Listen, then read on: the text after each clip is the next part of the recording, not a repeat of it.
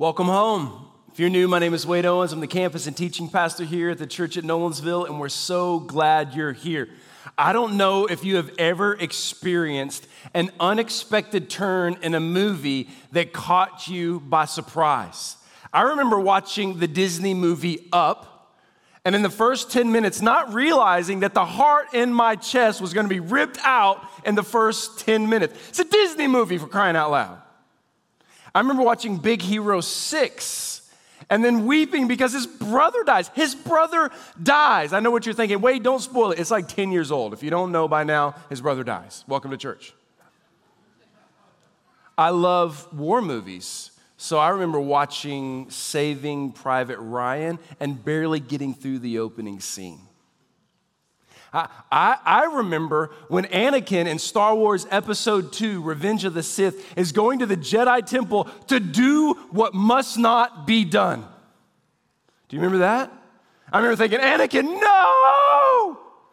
Did you remember also when Darth Vader and Boba Fett had already forced Lando to betray Han and Princess Leia? Do you remember that at Cloud City? Show of hands, Cloud City? I remember going, no, not at all. Like bleak moments in my history. This is a counseling session with me and you. We're just going to share this for a minute. Bleak moments. Well, we are together walking through the book of 2 Timothy in our series, Disciples Multiplying Disciples.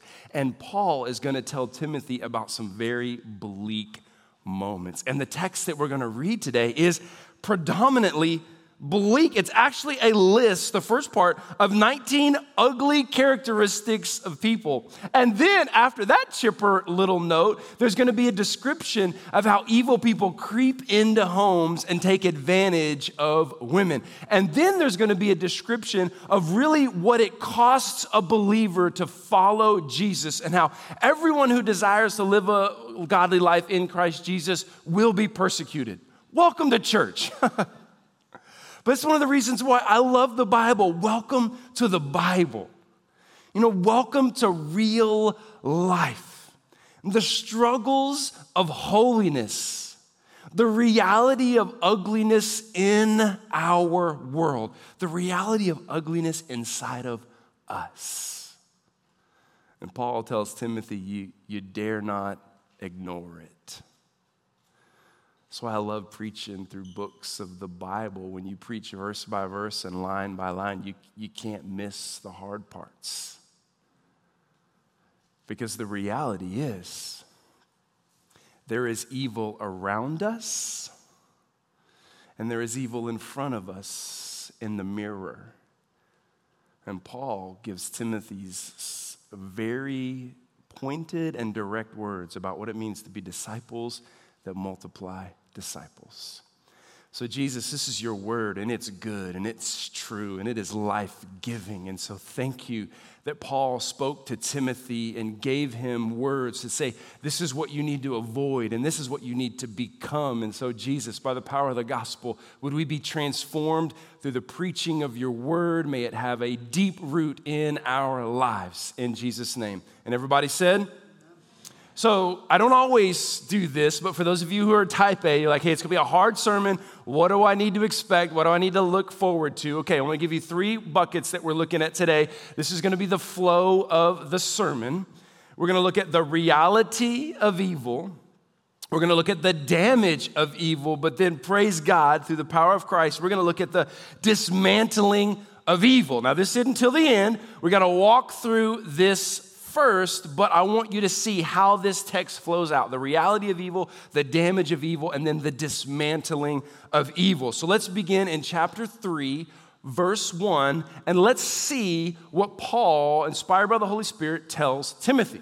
He says, but know this, and this literally means be knowing this. Never forget this. Always keep this in your mind, Timothy. That's what's anchored in this.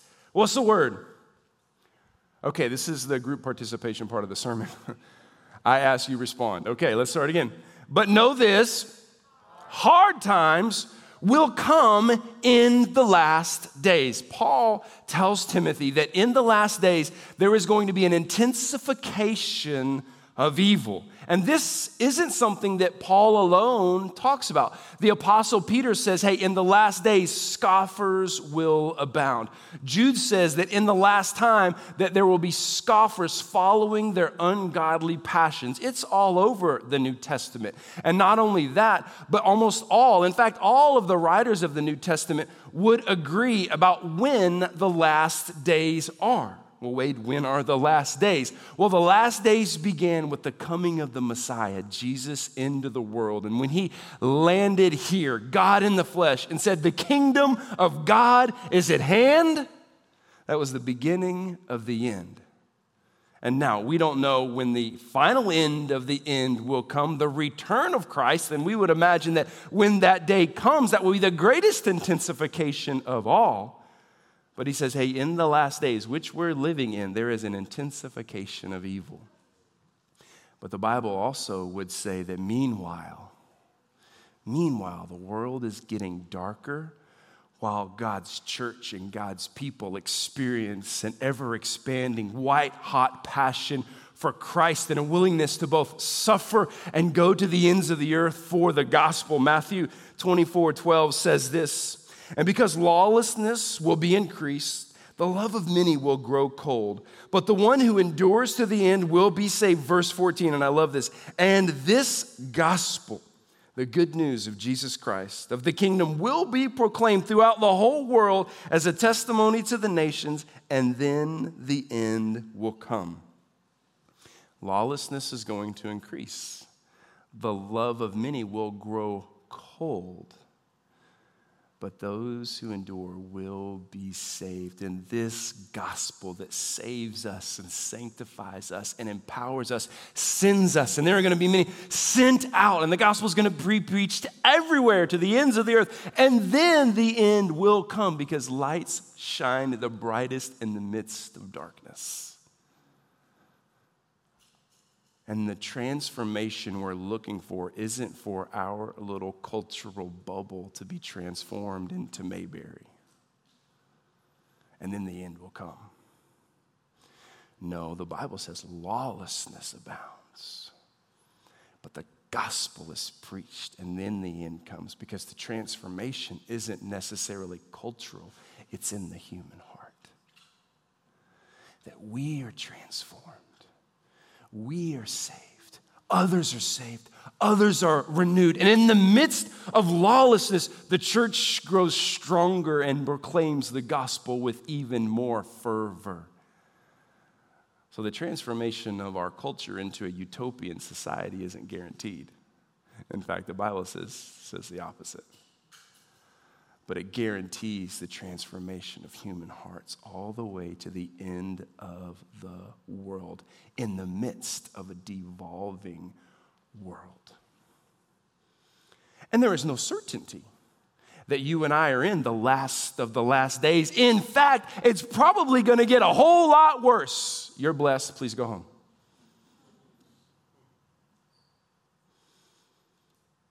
But it might just be as things get worse in the last of the last days that God plans another great revival in his church, another great awakening of the gospel.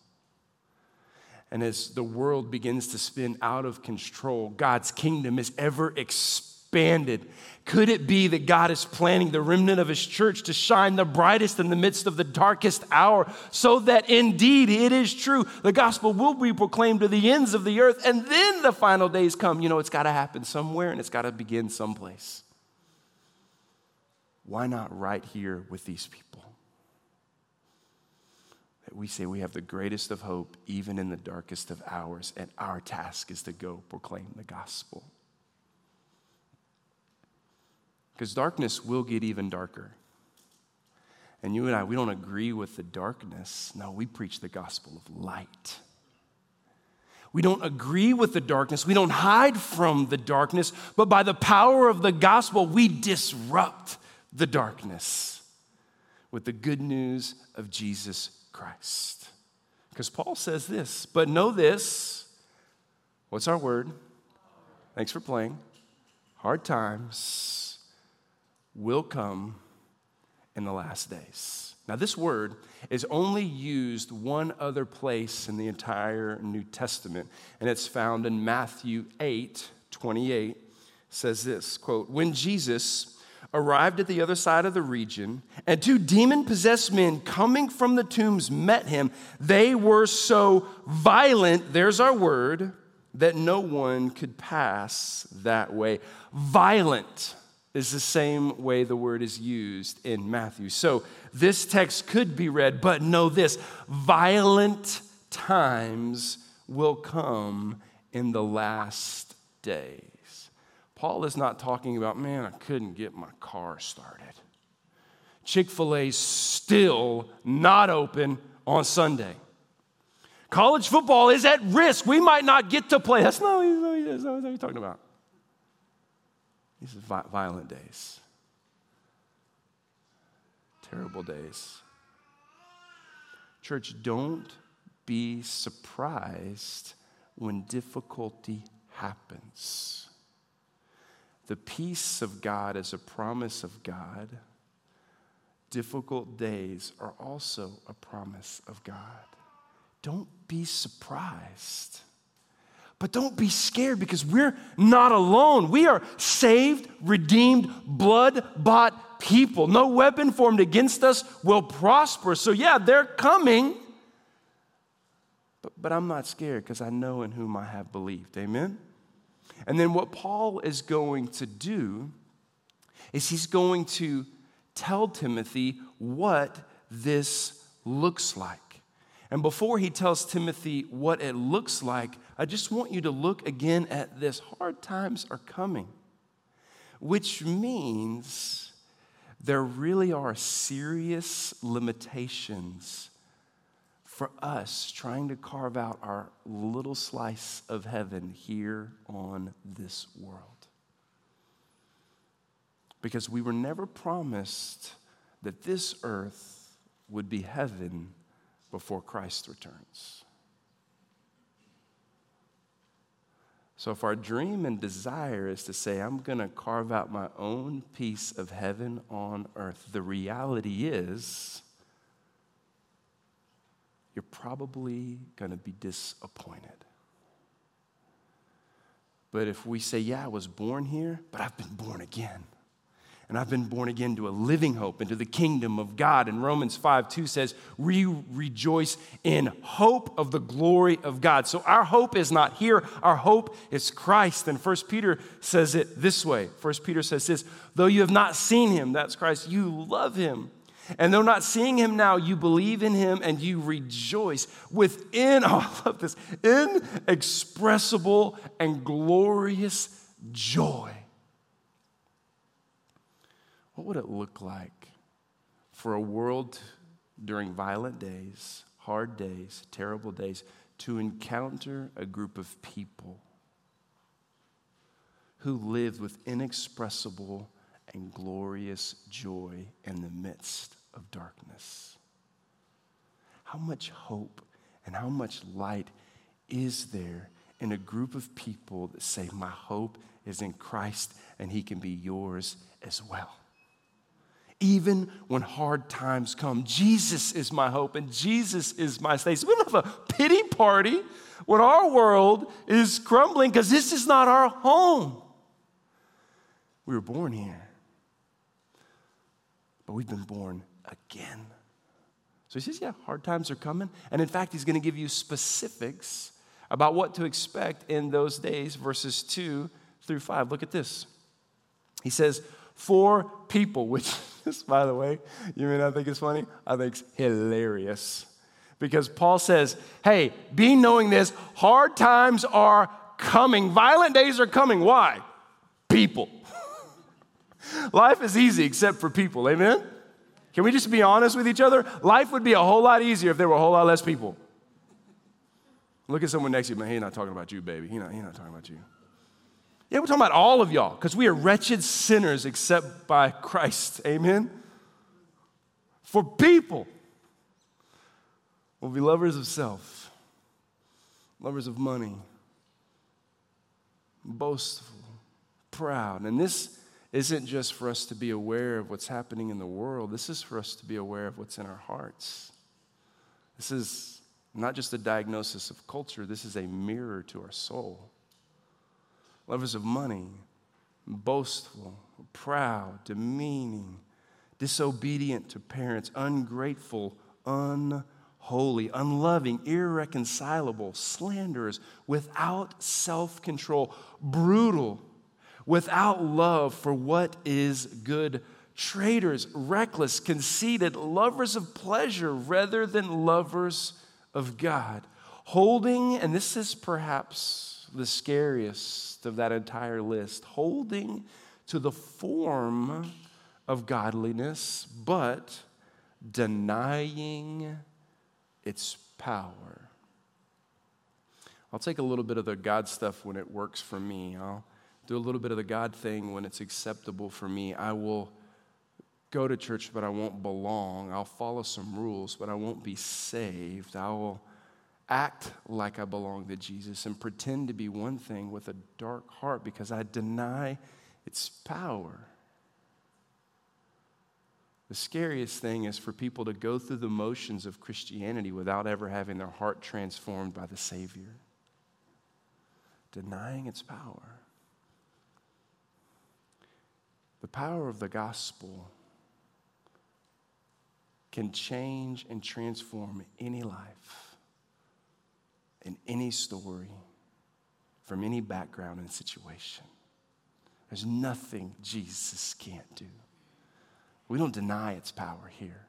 And Paul says about these people, look the way he finishes verse 5.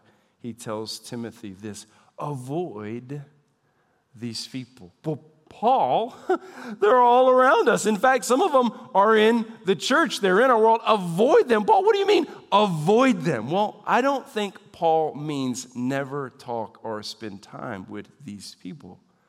Don't be shocked when lost people do what lost people do. Later in the letter, he tells Timothy, do the work of an evangelist. So we engage the lost and searching, the unchurched, the de-churched, and the overchurched. I think what Paul is saying when he says, avoid these people, he's saying, hey, don't make your home there.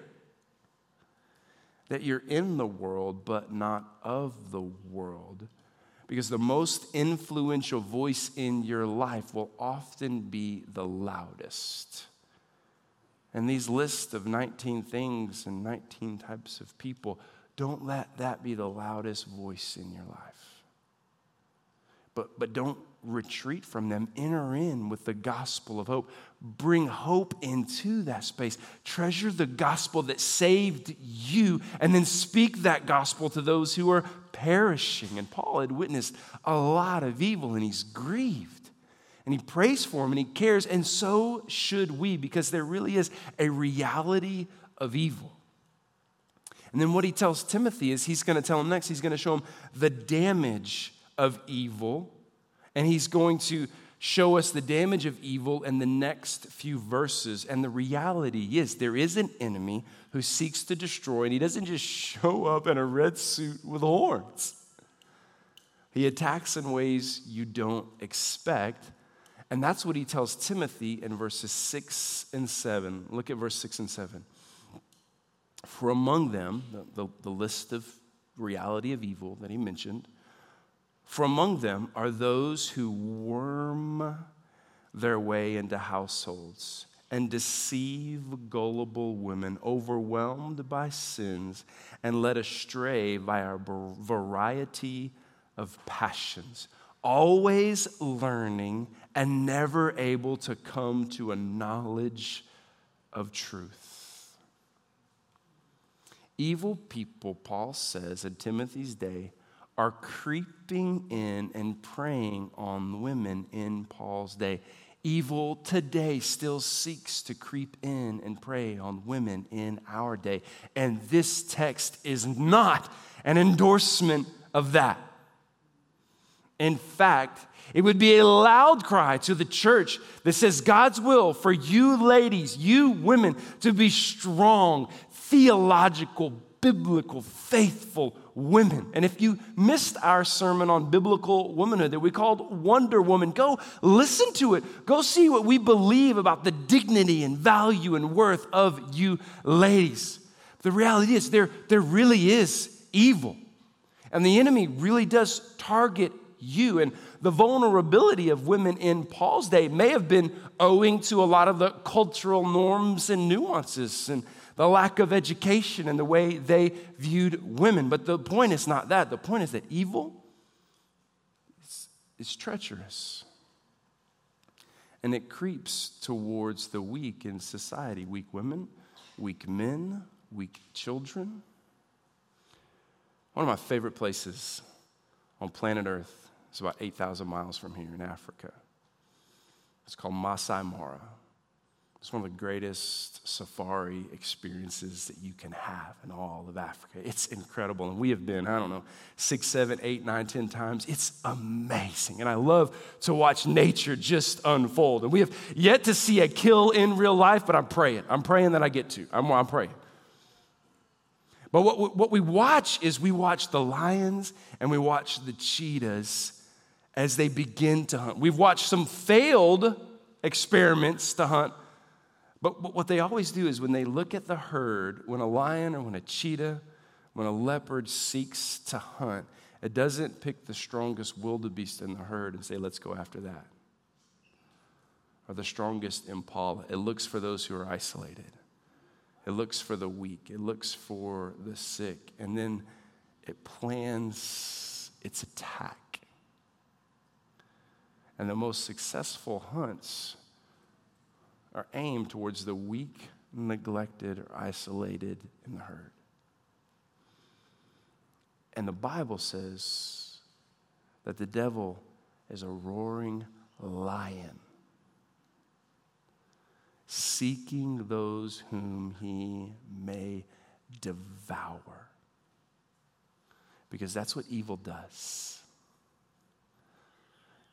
And we want extraordinary women here. Extraordinary men, extraordinary children. And we have them and we want more. And the church's job is to equip you, men, women, children, to be mighty in the Word of God, saved, sanctified, empowered by the gospel so that you don't lose against the schemes of the enemy. You stand against the wiles of the devil. You know truth, and the truth sets you free. The enemy's powerful. But praise Christ, he's on a leash. And ultimately, God has a plan for the dismantling of evil.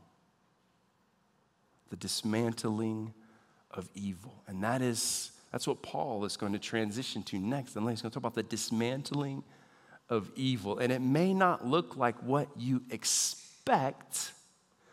And the way it's dismantled may not seem to settle well with you initially.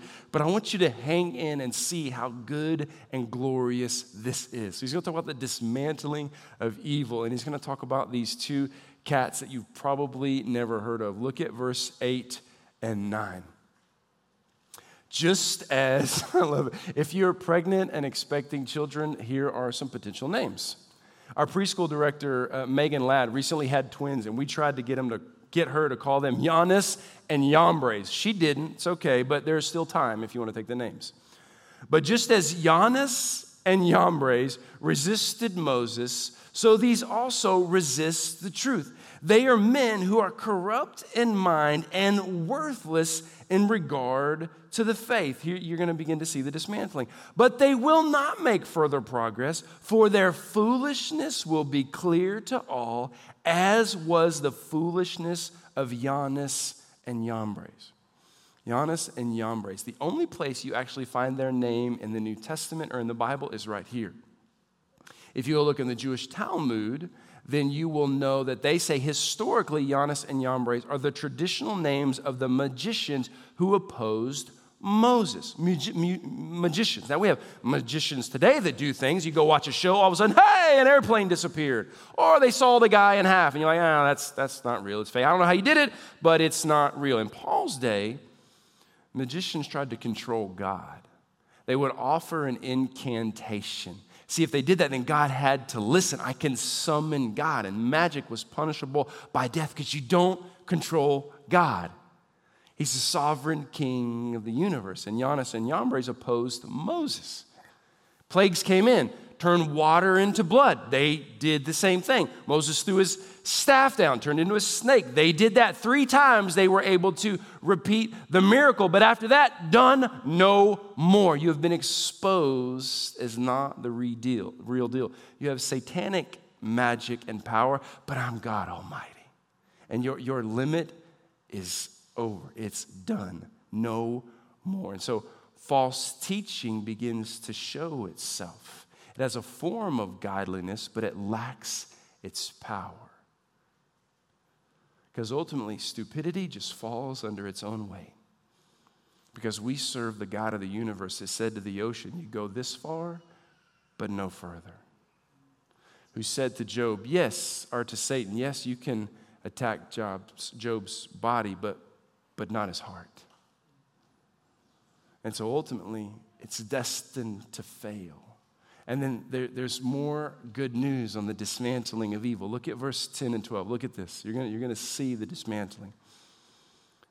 But you have followed my teaching, my conduct, my purpose, faith, patience, love, and endurance, along with, why'd you got to mention that, Paul? Persecutions and suffering that come to me in Antioch, Iconium, and Lystra. What persecutions I endured, and yet the Lord rescued me from them all.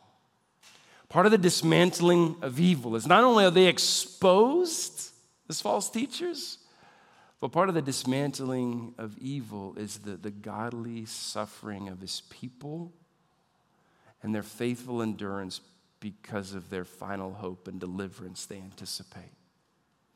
Paul says in verse 11, you've seen my persecutions and my suffering.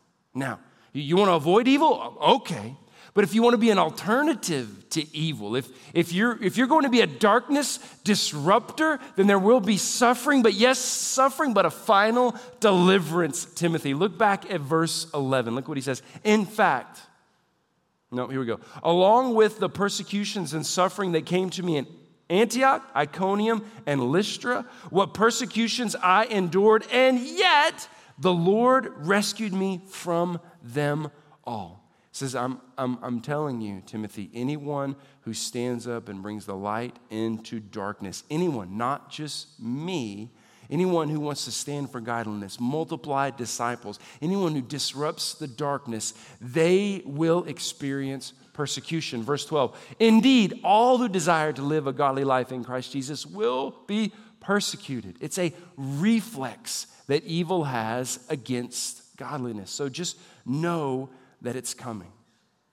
And where do you imagine that Paul got the power to stand in the midst of constant persecution, to stay strong when all the chips are down, to willingly and passionately disrupt darkness? It was him knowing that his suffering is on the way to a final deliverance that is secure because of his blood-bought Savior.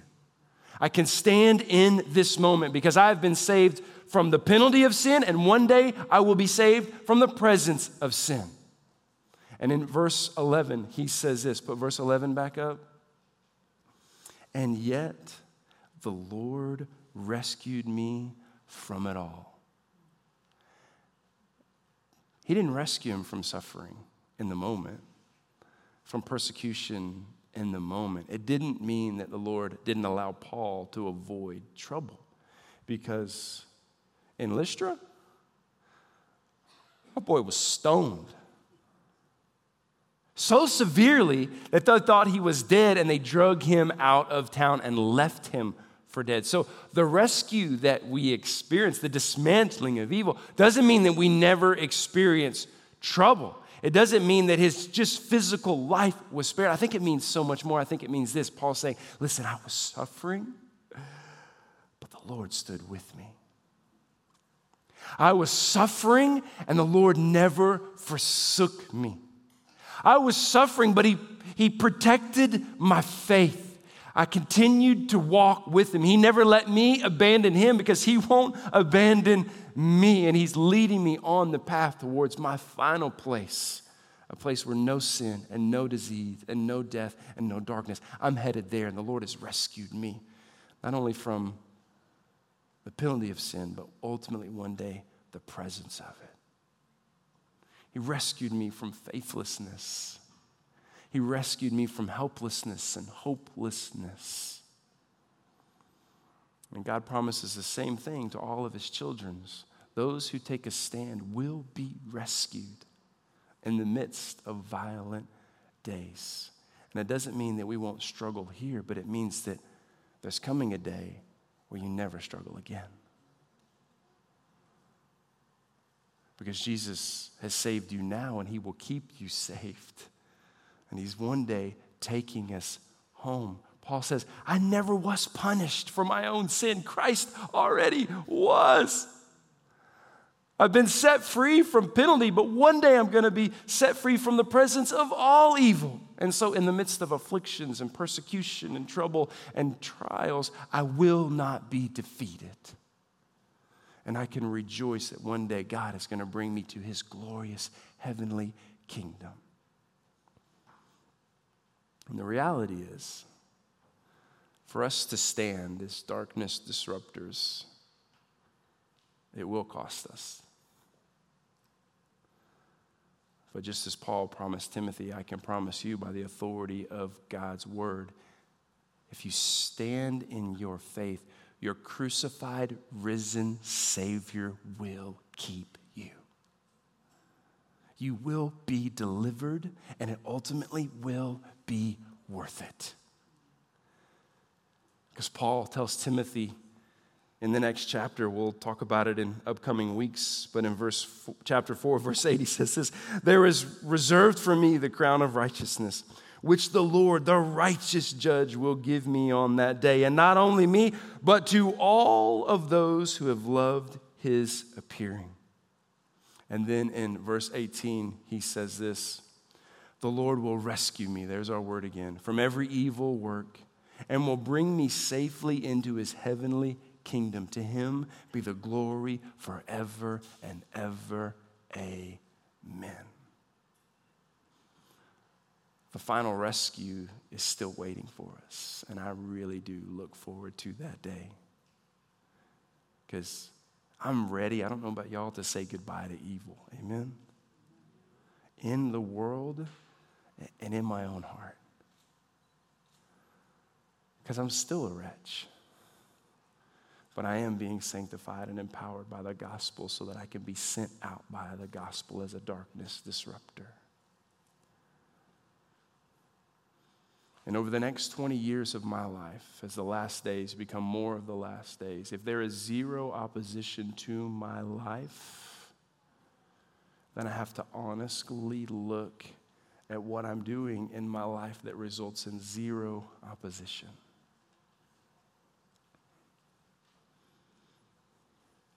But what if God really did want to begin a powerful move of the gospel somewhere that really sparked the gospel going to the ends of the earth, and then the end will come? It's got to start somewhere, and it's got to start with some people. Why not us? 2020 has been a pretty frustrating year. And as we move into the fall during election season, it's probably going to get even harder.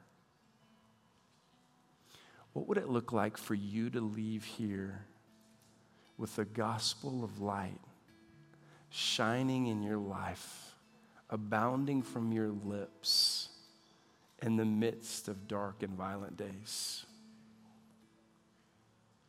We are surrounded by people who fall into that category of the list of 19 things. We don't run from the lost and dying world. We don't hide from the lost and dying world. We enter in. We enter into the darkness with the gospel of light. What would it look like you this week to tell one person in one place the hope that Jesus brings. And we have a website that we want to put up where you can get resources on gospel conversations. You can get resources on getting plugged into a group, other ways to be equipped right now. I could tell you about all of the resources, but everyone here, take a picture of this or write this down and go there today. Begin getting in groups, begin getting equipped. churchatnolensville.com/DXD. Let us take seriously what it means for us to be darkness disruptors. And as we close, I'm mindful that some of you watching, some of you in the room are not followers of Jesus. We are so glad you're here. Welcome home. The first time I walked into church, it was after a really long and late night of breaking commandments. Welcome home. But the gospel moved me from the kingdom of darkness into the kingdom of light. A crucified, resurrected Savior gave his life for me. He took the burden and weight of sin so that I didn't have to. He was crushed by the Father so that I never will be. And I responded to him in faith and said, I need to be saved. I want to be set free. And that gospel saved me. And that gospel is keeping me. And that gospel is empowering me. And that gospel ultimately sends me.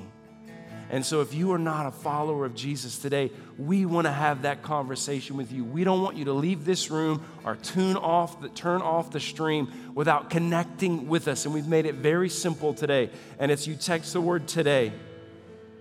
Text the word today saying, today I want to be a follower of Jesus. I say no to sin and yes to Jesus today. Text the word today to 623-623, and me and my team will follow up with you, and we will celebrate you with you and help you get on the path of next steps.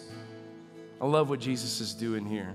Let's continue to be darkness disruptors. Jesus, we love you.